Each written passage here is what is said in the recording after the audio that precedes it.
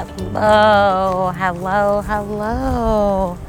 Another mommy running, and I'm here with just a quick mini cast to help answer some of the questions, messages, DMs, PMs, all of those different ways that we can communicate regarding OutSchool, VIP Kid, Universal Education, and some of the other companies that I'm working for right now for a great bit of my time. I've been really lucky to be able to jump right out of the school and right back into my consulting work, and I'm just really fortunate to hit 2020 running.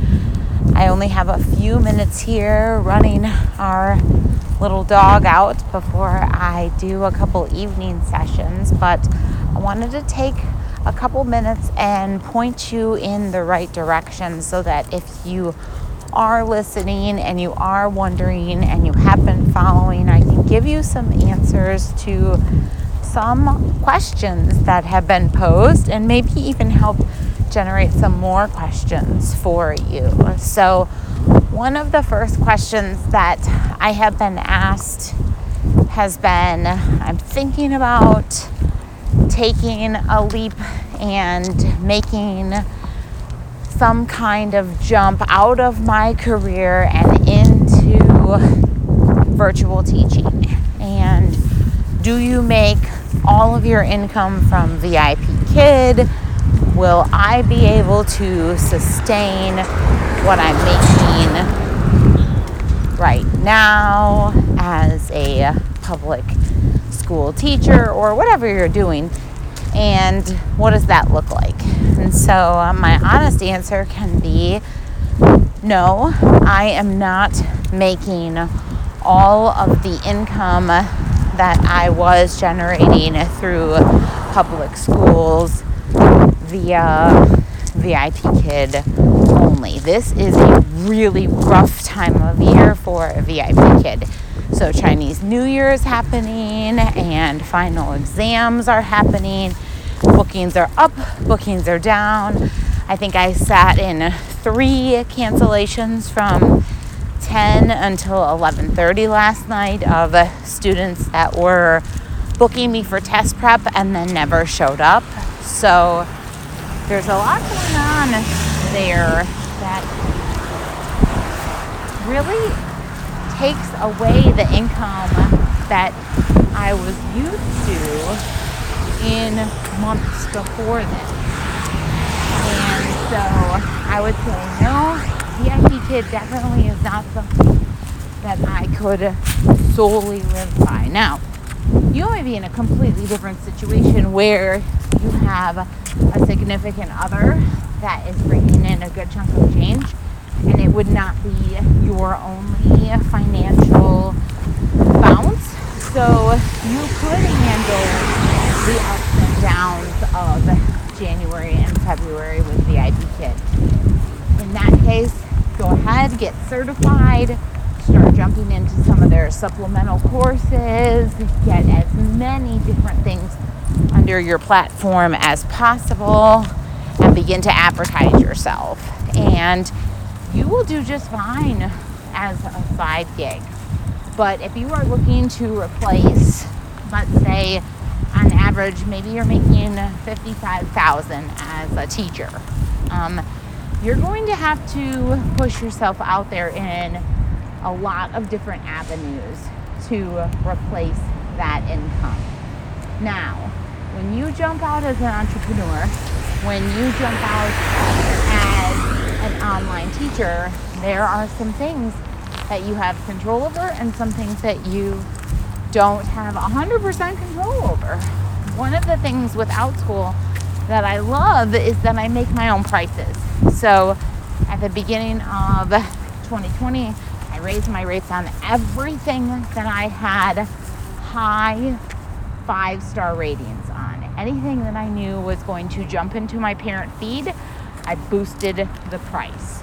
And it did not change my demand for those courses at all. So I was able to offer them through January and February and still see that high stream with no change to the amount of students that I'm filling, even though I raise my rates. I raise my rates $3 per child per class on each of those one-time courses.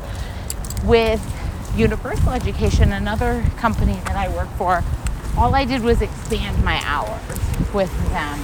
And then I have another company that I am working on projects that do not involve actual time constraints. So I'm doing blogging and curriculum creation, assessment delivery, and things like that, where I just pretty much pay per contract. You need 6 blogs at 400 words a piece, and I tell them how much they are going to pay me for that. And so some of those things I have been able to do because of my development on LinkedIn.